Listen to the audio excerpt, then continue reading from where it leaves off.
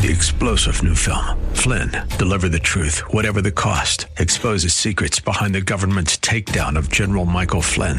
Flynn knew what the intel world had been up to. He ordered the first audit of the use of contractors. This set off alarm bells. He told the truth. He was the most dangerous person for Donald Trump to hire. They had to get rid of Flynn.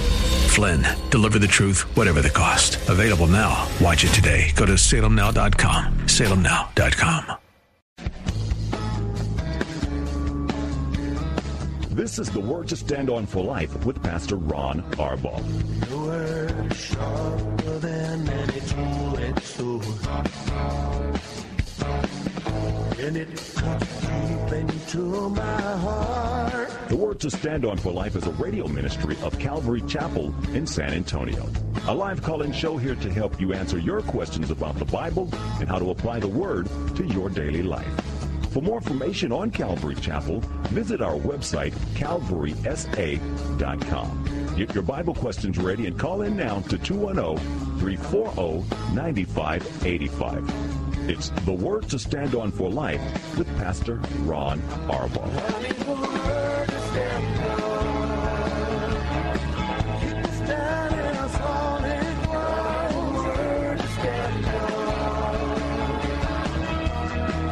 Welcome to the program. Now, I've only done 4 live programs this week, but this is the final program of the week. You're listening to the Word to Stand On for Life. I'm Pastor Ron Arbaugh from Calvary Chapel in San Antonio, Texas, and we're here to take your phone calls and answer your Bible questions at least for one more day. 340-9585 for your live calls and questions. That's 340-9585. You can also call toll-free at 877-630-KSLR. Numerically, that's 630-5757. You can email questions to us by emailing questions at calvarysa.com. You can also send them in via our free Calvary Chapel mobile app. If you're driving in your car, the safest way to call is to use the KSLR free mobile app, and you'll be connected directly to our studio producer. One more time, 340-9585. Well, I'm praying for a great weekend, and of course, all of us are in prayer for those in harm's way. In Florida, there's another hurricane right behind that. Obviously, this week, last night, in fact, we've had an 8.1 or 8.2 magnitude earthquake in Mexico on the southwest coast. So obviously, these are some really difficult times. You know, you don't need to hear this, but on Sunday this past week, we talked about the earth groaning.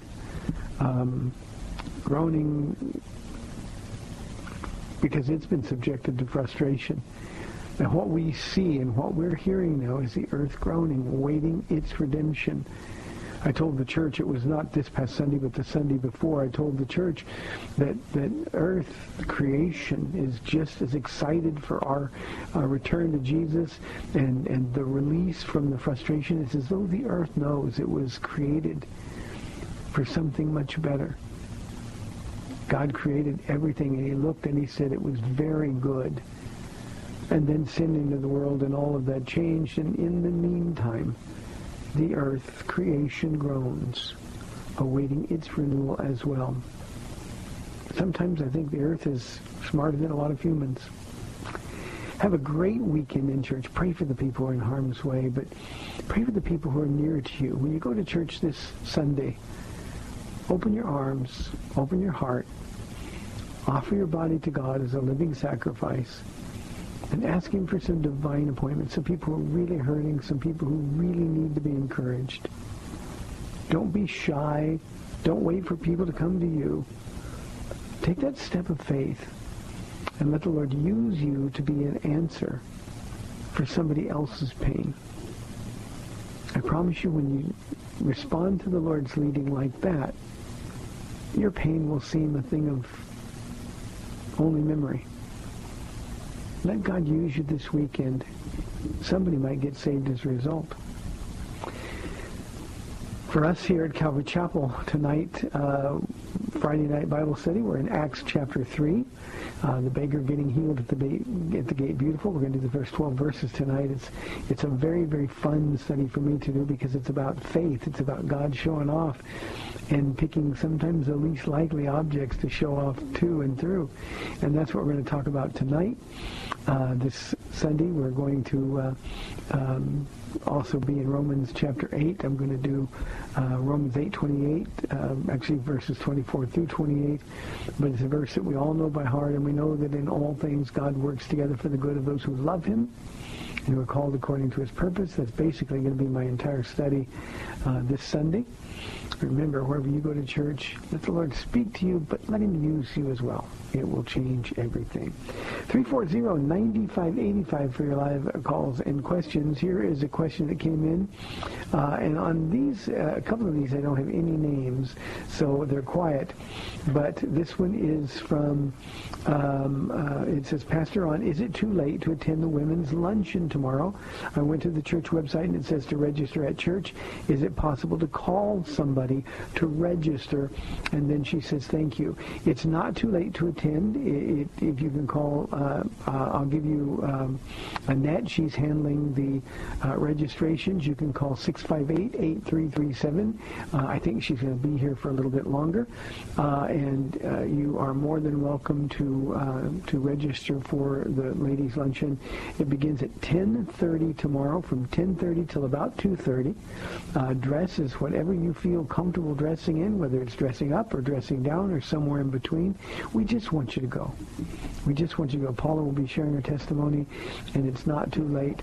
So call the church office. We'll be here for a little bit longer. You can also come to church tonight here at Calvary Chapel, San Antonio. There will be a table outside that says Women's Luncheon Sign Up, and that you can do that. And I'm also told that they will be accepting registrations here at the event itself. So tomorrow at 10:30. We want to make it easy, not difficult. The cost is $20.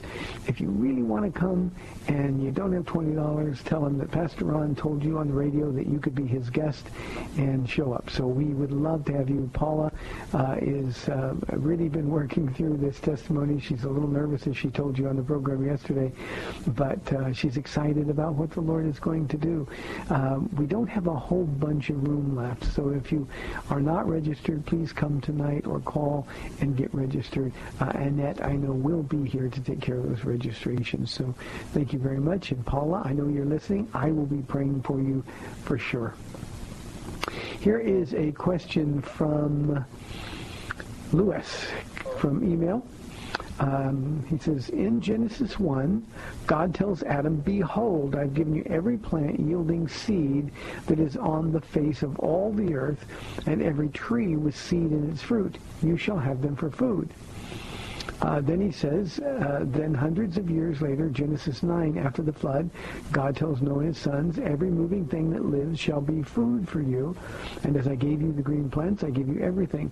Does this mean that between the time of Adam and Eve until after the flood, mankind was not to eat meat? Were people just vegetarians? I'm sure those who disobeyed God ate meat anyway, but they were not supposed to. I thought meat was part of man's diet as soon as Adam and Eve were kicked out of the garden, and sin and death entered the world. Lewis, we don't have the specific detail and the timing, but obviously it was after the fall in Genesis chapter 3 that man began to eat meat. By the way, it was then that animals became carnivorous as well. In God's perfect creation, it will be a renewed creation in the millennial. A lamb will lay with a lion. The little boy will play with his hand at the hole of an asp. So the idea is it will be like it once was in the Garden of Eden. But at some point, the animals became carnivorous before the flood, long before the flood. And men would then begin to eat meat or find whatever they could to eat. So all we know now is that what God intended to be perfect and self-sustaining no longer is, and man has to do whatever it takes to survive, and that's what we've been doing since the flood. Imagine what it would have been like for Adam and Eve. The very first mention of death in the Bible is when God said, Adam, where art thou, Adam? And Adam says, we were hiding from you because we were naked and we were ashamed. And God made them. The next time we see them, they were covered in animal skins. That means for the very first time, death entered God's perfect creation. Can you imagine? Now, spiritual death began with the sin of Adam. But physical death, we can't even begin to imagine the horror that Adam would have experienced when he had to take an animal. Remember, God had given him dominion over the animals. It was like they were his pets. And because without the shedding of blood, there's no forgiveness of sins, no covering of sins, Adam, because he sinned, was responsible to cover his nakedness with an animal skin, which required the death of the animal. How horrible that was. Then we take it one step further. We go into Genesis 9 after the flood. And Noah and his family comes off the ark. They have been with the animals that entire time while God was preserving them during the flood of judgment. And now suddenly they're told that they can eat this food. I wonder what that would have been like for them. Well, all we know now is that God has called all foods clean. It was a shock to Peter in Acts chapter 10. I've never eaten anything unclean, Lord. Rise, kill, and eat, Peter. Don't call anything unclean that I have declared to be clean. So things change, and that's what happens. So Liz, I hope that answers your question. We don't have exactly how soon after the fall that men began to eat meat and animals began to eat or consume other animals. That's just simply the sense of creation. Here is a question from our email inbox from Nacho. Hi, Pastor Ron. This is what seems to be your daily revelation question for me. You know, it's funny because when people send in a series of questions, I can always tell what book they're studying in their own quiet time with the Lord. Nacho's quiet time is spent in the book of Revelation of late. He says, my question today is on the 144,000. Will they be men only or will there be women too? There's a reference to women prophesying in Joel chapter 2, verses 28 and 29 that might support that point. What do you think? Nacho, they're all men, and in fact, we know who they are. They're the 144,000, 12,000 from each of the 12 tribes who are going to be sealed by God to serve as end times prophets, similar to the Apostle Paul's ministry. They're going to be endowed with special supernatural power by God. They're going to be sealed by God so that they can't be harmed. And I always liken that time in the Great Tribulation. We know they're Jews. We know they've been kept pure. But can you imagine what it would be like to have, say, 144,000 Apostle Pauls roaming around on the earth? That's why it's going to be the greatest revival in the history of history. During that last 7-year period of time on earth, their ministry is going to be very effective. All 144,000 of them will make it completely through the end of the Great Tribulation, and what great positions of honor they will be given in the millennial reign of Christ on earth. The fact that women, the Spirit is poured out on men and women in Joel's prophecy, Nacho, simply means that they will be men and women both through whom God speaks. We see this sort of in its initiated form in Acts chapter 2, when the Spirit of God fell upon all who believed, and they, men and women, spoke in other tongues. And that's the first day of the church, and the first day 3,000 people got saved. So the 144,000 has nothing to do with Joel's prophecy. Now, one thing I do want to say, we have to remember, and I think we forget this, Joel's prophecy dealt specifically with Israel, but so do the last 7 years of the Great Tribulation. It's all and only about God restoring his nation, Israel, fulfilling the promises to Abraham, Isaac, and Jacob, to Moses, and to David. We won't be here. The church won't be here. At the same time, in Joel's prophecy, the last days actually began with Jesus' ascension into heaven and will continue to be in a time called the last days, until the church is taken out of here and God again turns his attention to his people, Israel. So, Nacho, good question. I hope that answered the question for you. Here is a question anonymously.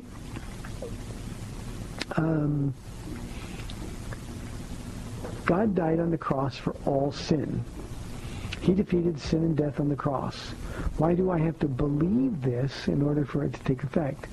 In other words, why is Jesus' work on the cross and the power it is to save me, why does it only work if I believe it? If sin was defeated on the cross, shouldn't that be it, regardless of me accepting it? I don't get how it's like Jesus died for your sins, he defeated death, but it doesn't work unless you believe he did. Only then will you be saved. Weren't we all saved as soon as he died on the cross and conquered sin? Now, I don't know whether your question is an honest question or you're being cynical. But I think the answer to your question is pretty straightforward. I also have a suspicion that you know the answer to the question. Salvation is a gift.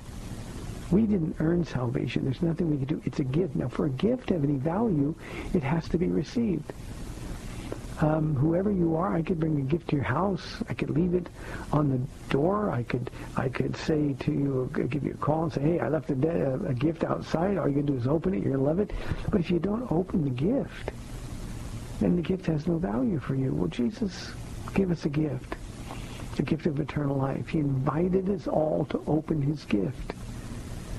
Paul says the wages of sin is death, but the gift of God is eternal life. Through Christ Jesus, the gift of God. And it's a gift that has to be received, and the way we receive it, Anonymous, is to believe it. We have to receive by faith. Everything that God has for us has to be received by faith. And so, Jesus defeated death. Jesus defeated sin. He offers to give us his righteousness so we too can defeat sin. But it's not just something that we're given carte blanche, and there's no responsibility or accountability. I want you to think about it this way.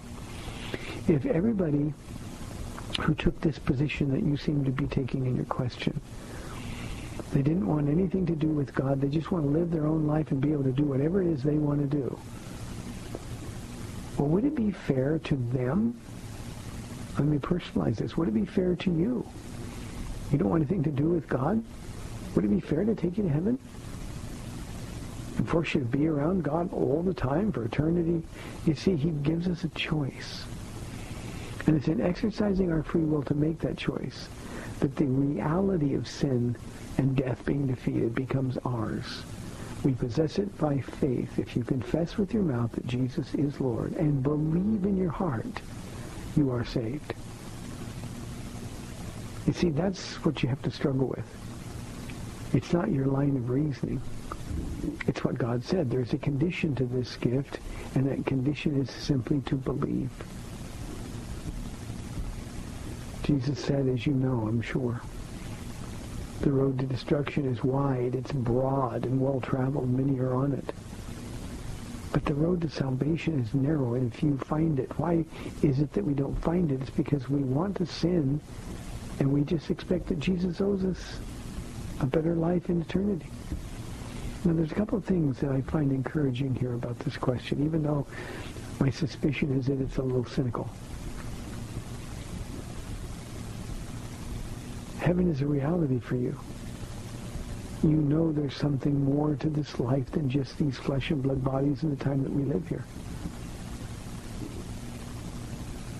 So here's what I'm asking you to do. Read the Gospel of John. It won't take you too long. You have to read it all at once, but read it. Challenge God to show himself to you. And then he's going to ask you to believe. And if after that you still choose to reject Jesus,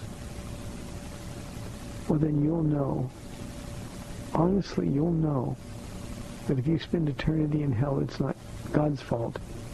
It's yours. So, Anonymous, I hope that answers your question. He defeated sin and death, but we have to believe the promises. Those promises have to be appropriated by faith. By the way, let me give you the numbers once more, and then I'll finish that. 340-9585 for your live calls and questions, or toll-free 877-630-5757. Tonight's miracle in Acts chapter 3 is the beggar at the gate beautiful. It's going to say that he looked at Peter and John, asking them for money, and then it says that he expected to get something from them. Now, he didn't expect what he got. He could have imagined that. But not only is salvation a gift that has to be received by faith, everything that God gives us and asks us to do has to be received by faith. Hebrews 11 says, without faith, it's impossible to please God. So we want to be pleasing to him. How are we pleasing? By faith. We walk by sight. And that's displeasing to God. We walk by faith. And that pleases the Lord. So whatever you're dealing with, whatever monsters there are going on in your lives, I challenge you to believe. Look at the facts. I challenge you to believe and watch what God will do. For those of you who are believers, certainly the largest part of this audience, I challenge you very simply to use the gifts that God has given you by faith. Receive everything he has for you by faith and watch and see how your life will change. Thanks for the questions. I appreciate those. Here is a question from Pamela. She says, when do you think kids should start dating? Is 14 to 15 too young? Now, I have older children. My kids are 44 and 42. It's okay if they date. When they were 14 and 15, because I was an unsaved heathen, I said it was okay if they dated too. But it's way too young. The one thing you don't want to do to these 14 and 15-year-old hormonal explosion teenagers is put them into places where they're going to give in to those temptations, to those hormones. It's not too young. I don't know if I can make the distinction here adequately. It's not too young for kids, obviously, to be interested in one another. It's not too young for them to develop relationships based on friendship. But 14 and 15-year-olds are not ready for emotional entanglement. And it's a parent's responsibility to protect them from that. The Song of Solomon says, do not awaken desire until it's time, and kids aren't ready at that time. So, yes, Pamela, I think 14 and 15 is way too young. I think when kids do start dating, and again, I am not the parent of one of these kids, so these are issues that are between you and God.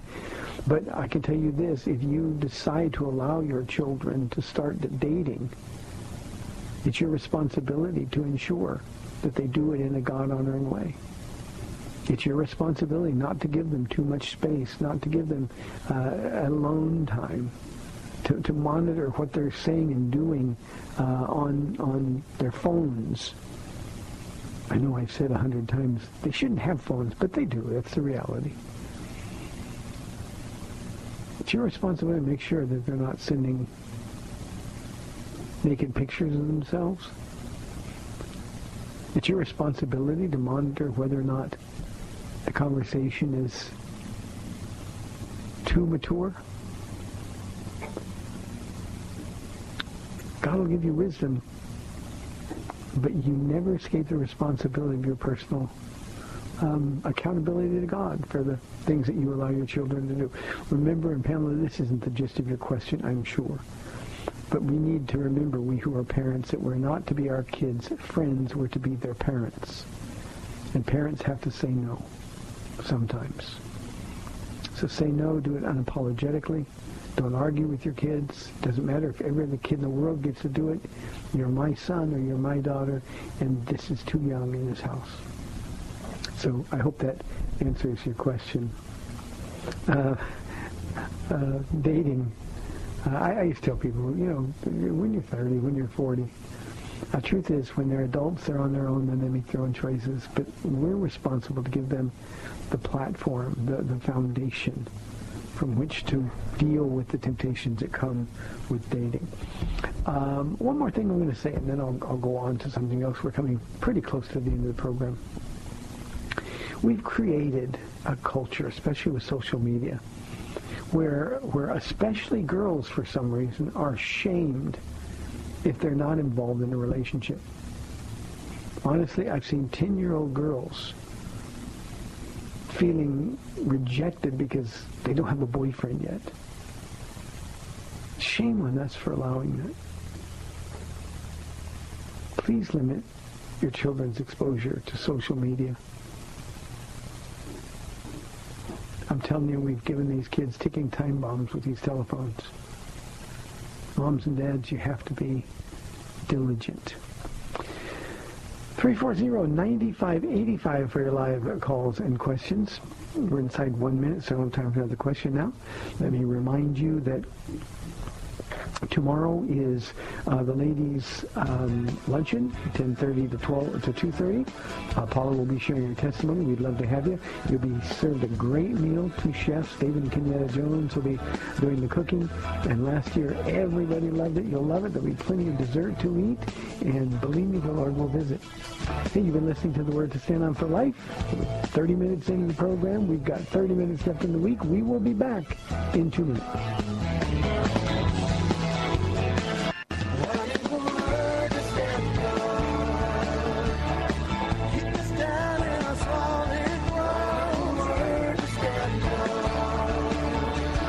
Welcome back to the Word to Stand On for Life. We're taking your calls at 340-9585 or toll-free 877-630-KSLR. Now, here's Pastor Ron Arbaugh. Welcome back to the second half of the the Friday edition. See, this has been goofed up since the Monday holiday. The Friday edition of the Word to Stand Up for Life. Hey, we just got a call, sort of an urgent call. Is there going to be child care available at the ladies' luncheon? The answer is no. Every inch of this space is going to be used tomorrow, including the rooms where we normally have child care and or children's church. So no child care tomorrow. Here's my suggestion for child care tomorrow. Let your husbands do it. If you're a single mom, find a friend, a parent, somebody that you know and love and trust. You don't want to miss this. So tomorrow, no child care. Again, 10:30 to 2:30. You will be blessed. Here's a question from our email inbox from Scott. He said, Pastor Ron, I really had a problem with the logic of this Osteen statement of why he delayed opening his church for the people in need after Harvey. Now, before I go on through this question, I need to indicate clearly I haven't heard his statement, haven't read anything. I'm going to read what Scott said, and Scott sends in questions fairly regularly. I have no reason to doubt that this is an accurate reflection, but I simply don't know. People say, why don't you know? It's because I really don't care what Joel Osteen has to say. Here's the statement. Had we opened the building sooner and someone got injured, or perhaps the building flooded and someone lost their lives, that would have been a very different story. Now, I don't mind taking the heat for being precautious, but I don't want to take the heat for being foolish. This is not just an attack on me. It's an attack on what we stand for faith, for hope, for love. Jesus even said, when the world hates you, remember it hated me first. And then Scott goes back, that biblical stand, could he have turned to, or what biblical stand could he have turned to come up with the excuse that not opening up his church as an attack on Jesus? These are those situations when so-called church leaders really misrepresent Jesus and his church. Scott, one of the things that we have to understand is that Joel Osteen doesn't care what the Bible says. Joel Osteen is serving only himself. Joel Osteen is, I personally believe that Joel Osteen is a Christian. He's going to have much to answer for when he gets to heaven. I think he's probably, if you were talking to him one-on-one, one of the nicest people in the world, the kind of guy that would make you just feel good to be around. However, as a pastor, He is accountable to God to declare the truth. He has no relationship with the truth. And so it doesn't matter how he twists the Scriptures. What he did and the light that he was put in by not helping the people in need during the hurricane was a horrendous decision, one I know that he and his PR people regret deeply, and now they're just trying to dig themselves out of the PR mess that was made. The one thing that really, really disturbs me about what you represented as a statement, Scott, is that he said, Jesus said, remember the world hates you, remember it hated me first. And to make that distinction as though he is some persecuted victim is deeply, deeply offensive. So he just didn't care. He doesn't care what the Bible says. He doesn't care deeply about the souls of the people that he is preaching to, the people that come to his church every week. And it is really, really a tragic thing when tragedies happen. We who are Christians ought to be first to be there for help. So I can't defend Joel Osteen. I'm not even going to try to. Nor can I really get into his head. I think he was more concerned about that hugely expensive building than he was about the souls of the people that were out there. So that's the best I can do, Scott. Let's go to Priscilla on line 1. Priscilla, thanks for calling. You're on the air. Brother Ron, I really thank you for, being on the radio and giving us such good advice. But I have a little problem. My husband is on Medicaid. He's got Alzheimer's and is in a nursing home. And I had to get, through the advisor from the Medicaid people to get a quality income trust. And so all his money, like Social Security and all that goes into this fund, and I pay the nursing home and, everything else. What I needed advice on was that I called them and asked them if I could tithe on this, money that goes into this trust, and they said no. And so I'm in a predicament, we could always tithe our money to our church, and right now I just don't know what to do. Yeah, Priscilla, I can make this pretty easy for you, and I hope this really comforts your heart. In your situation, you can give God the best you've got. You can be used to pray. You can be used as a source of comfort and encouragement to other people. But God doesn't need your money. He understands these things. So you're not ripping God off. You're not stealing from God. You're in a situation with a very limited income. That income is been directed to take care of your husband, which is the most God-honoring thing that you can do, and it's money that you paid into Social Security. It's not something you have to feel any obligation at all to give back to the Lord. Give to the Lord other ways. It's not just your money He's interested in. He wants your heart. He wants your time as much as you can, provide. And you're giving time. You're taking care of your husband. You're doing the honorable thing. So this isn't about money. And Priscilla, I don't know where you go to church. I don't want you to tell me. But if you're at one of those churches that tells you that you're stealing from God if you aren't tithing, you're in a church that isn't healthy, a church that isn't teaching the truth of Scripture. We give to God simply because we want to, because we love Him, and we give with a cheerful heart. We don't give reluctantly or under compulsion. And when churches misrepresent God in this concept of tithing, people are getting hurt, and people like you, whose heart is right before the Lord, people like you are then become targets for the enemy's condemnation, to feel guilty because you're not giving. You're doing plenty. If you get money over and above what is dedicated to His care, then not tithing. Don't look at it like I have to give a tenth. Instead, give to the Lord what he puts on your heart to give, and do it joyfully. It's sort of like the widow's mite.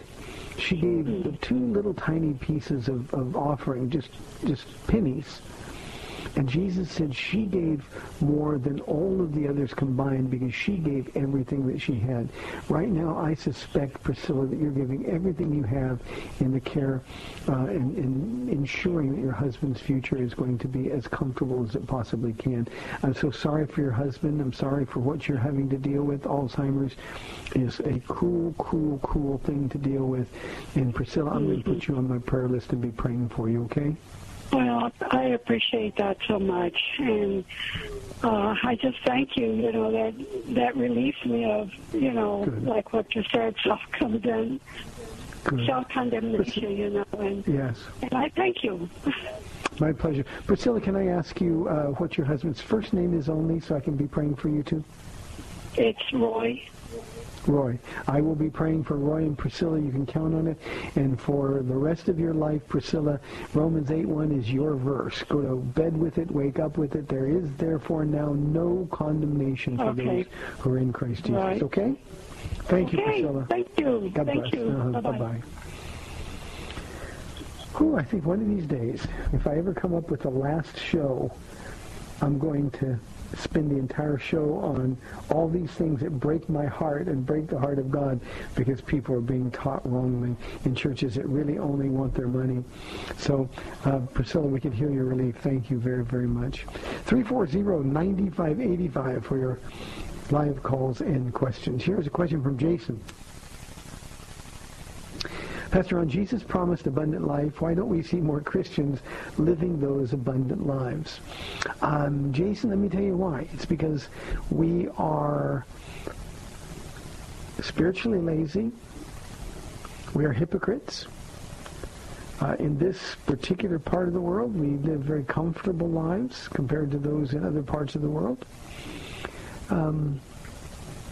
We try to do in our own strength what we can only do for God's glory in his strength and the power of his Spirit. And I guess the overarching reason is we're not close enough to Jesus. We're too close to the things of this world.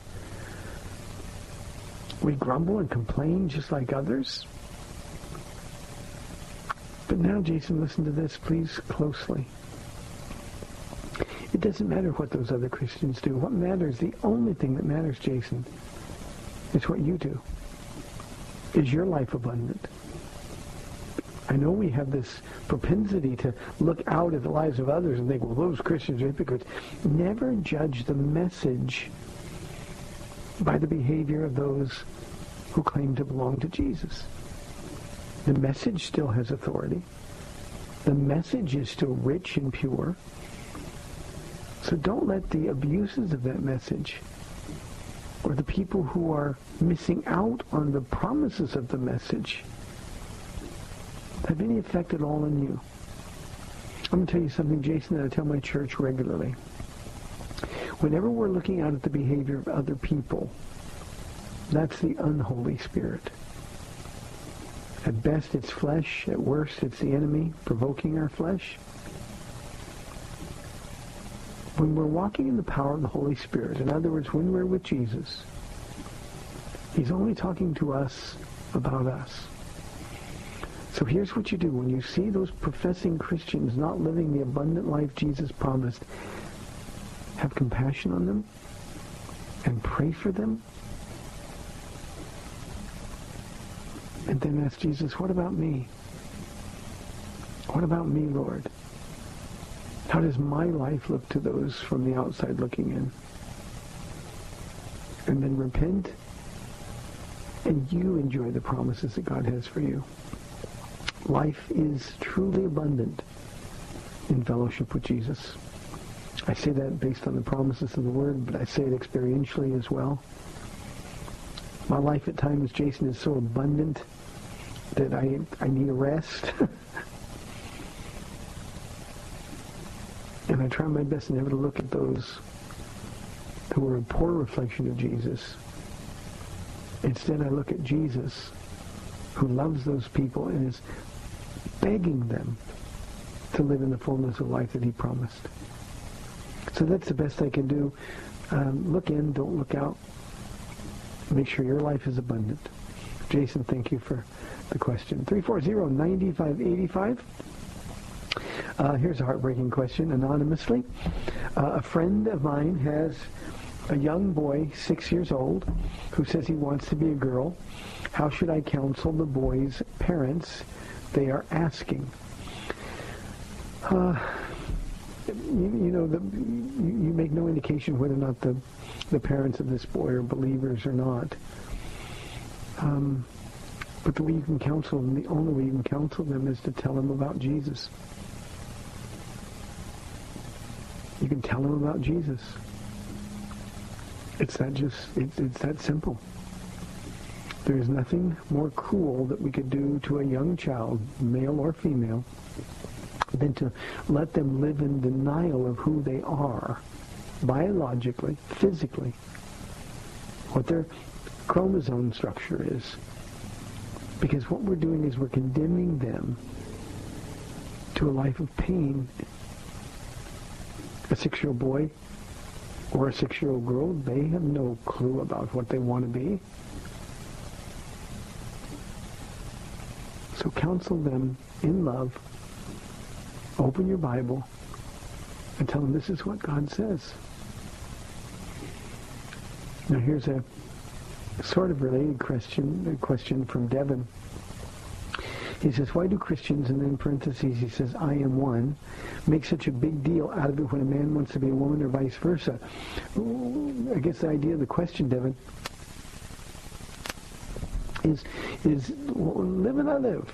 Let them be what they want to be. Well, here's the problem. Whenever we let people do what seems right to them, then we're condemning them to a life of misery, a life of pain, a life of emptiness, a life of sin. And we make a big deal out of it, Devin, because we care about people. When you meet somebody who was a male and became a female, what you have to know is there's a lot of pain. Now, they can kid themselves. They can find other people, tell them everything is okay. God, this is the way God made them. God doesn't make any mistakes. All the silliness that we hear. But here's what you know. In their heart, in their psyche, there's pain, so much pain. And it's only going to get worse with gender confusion.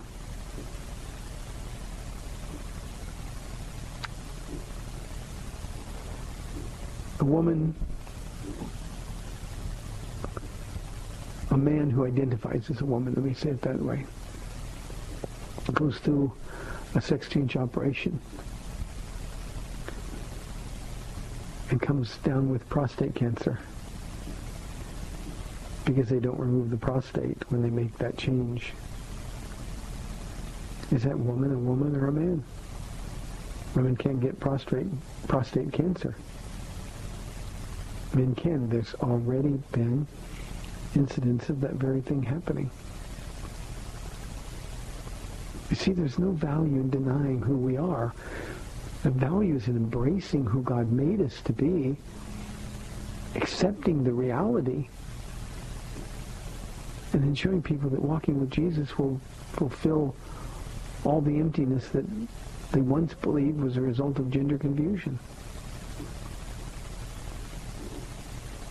Now, it's not going to be too long in this country before it's illegal to say what I just said, classified as hate speech. That's how upside down this world has become. We who are Christians, remember, I say often to you that we have the answers for these people. And the answer is Jesus. It's not about how they feel. It's not even about gender identification. It's nothing more than the need for Jesus. And we've got to keep declaring that. So Anonymous and Devin, we make a big deal about it because it's important. Can you imagine, I said this a moment ago, the tragedy of this 6-year-old boy being allowed by the world that we live in to live as a girl. Can you imagine the tragedy? Can you imagine the mental pain and suffering that you're condemning that young boy to for the rest of his life. These are important stands to take in love and with compassion. People need Jesus, and apart from Jesus, everybody's missing out on something. So, Anonymous and Devin, that's the best I can do with that. 340-9585 for your live calls and questions. Donna wants to know, what translation of the Bible do you recommend? Donna, I don't really recommend any. You know, the Bible that I use and have been the most comfortable with over these years is a 1984 edition of the New International Version, the NIV. I do not like the new NIV translations, especially the 2011 at all, so stay away from that at all costs. But the truth is, for the most part, any translation that you're comfortable with is a good one. And I suggest actually reading from several. Paula reads to me out of the New King James. That's the Bible that she has currently, and my Bibles have been King James, but what we teach and study out of is primarily the 84 NIV. But with computer Bible programs, you have access to so many different versions. There are times when the Living Bible is perfect. There's a translation called the New Living Translation that's very readable, and it's very accurate. That's a translation that I can recommend heartily. So there's a lot of them. For the New Testament, I personally believe that the NIV, the 84 NIV, is the best thought-for-thought translation of the Greek New Testament. It falls way short at times translating the Hebrew of the Old Testament. But again, because we have access to so many other versions, I actually prefer the New King James or the King James when studying the Old Testament. So it just is a matter of what you read. Donna, the one thing that's the most important is that get one that you're comfortable with and use it. Get one that you're comfortable with and use it. That's really, really important. Thank you for asking. Here's a question from Jerry. We're inside 5 minutes for the week. My goodness, time flies. Donna says, that's Donna, I just did. Sorry, Donna. This is Jerry. Jerry says, is it okay for Christians to listen to secular music? Of course it is. Of course it is. Now, Jerry, I don't think Christians ought to listen to filth.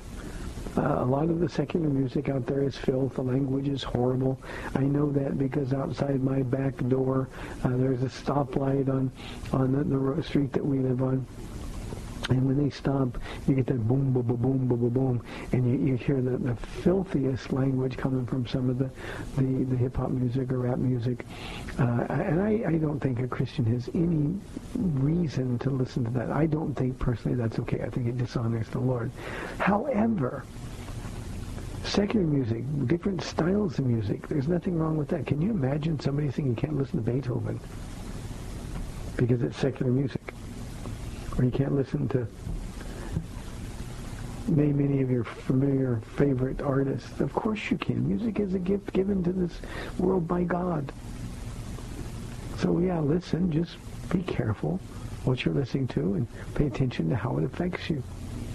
But yes, it's okay for Christians to listen to secular music, enjoy it, and don't let anybody shame you. Don't let anybody make you do guilt. So go ahead and enjoy, Jerry. Robin says, did Jesus die for everyone or just for some? If he died for everyone, does it mean that everyone is going to heaven?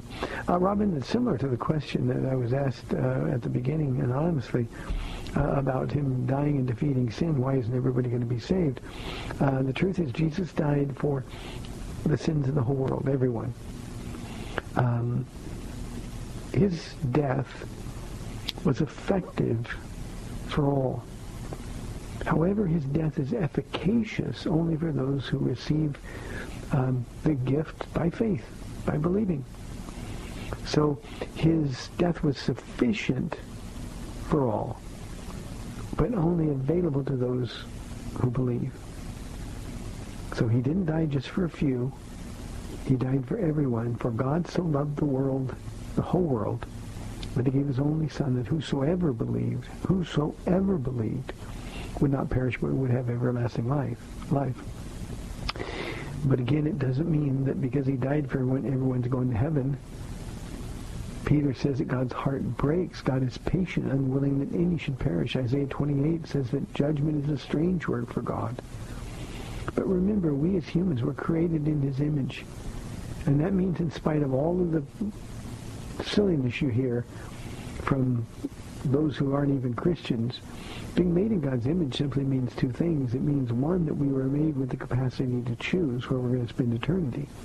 Just as God chose us, we choose where we're going to spend eternity. The second thing being made in his image means is that we're all going to live forever somewhere. We're all eternal.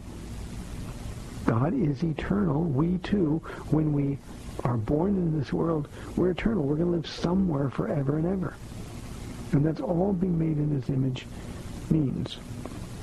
So, he would like everyone to go to heaven, but he also knows that most, in fact, are going to reject him.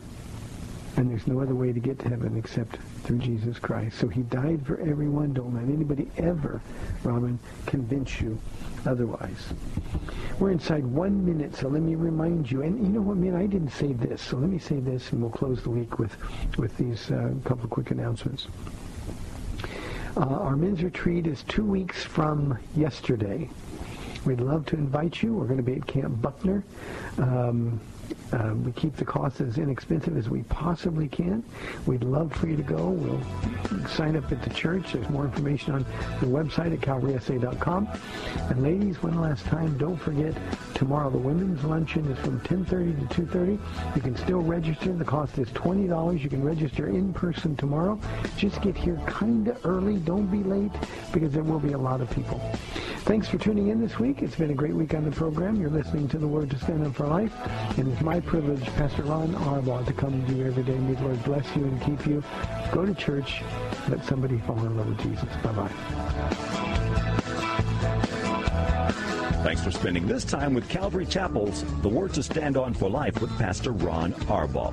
The Word to Stand On for Life is on every weekday afternoon at 4, and Pastor Ron invites you to find out more about Calvary Chapel at calvarysa.com.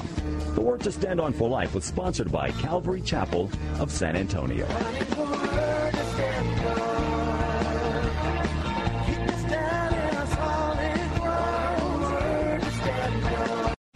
3-star General Michael J. Flynn, head of the Pentagon Intelligence Agency, knew all the government's dirty secrets. He was one of the most respected generals in the military. Flynn knew what the intel world had been up to. He understood its funding. He ordered the first audit of the use of contractors. This set off alarm bells.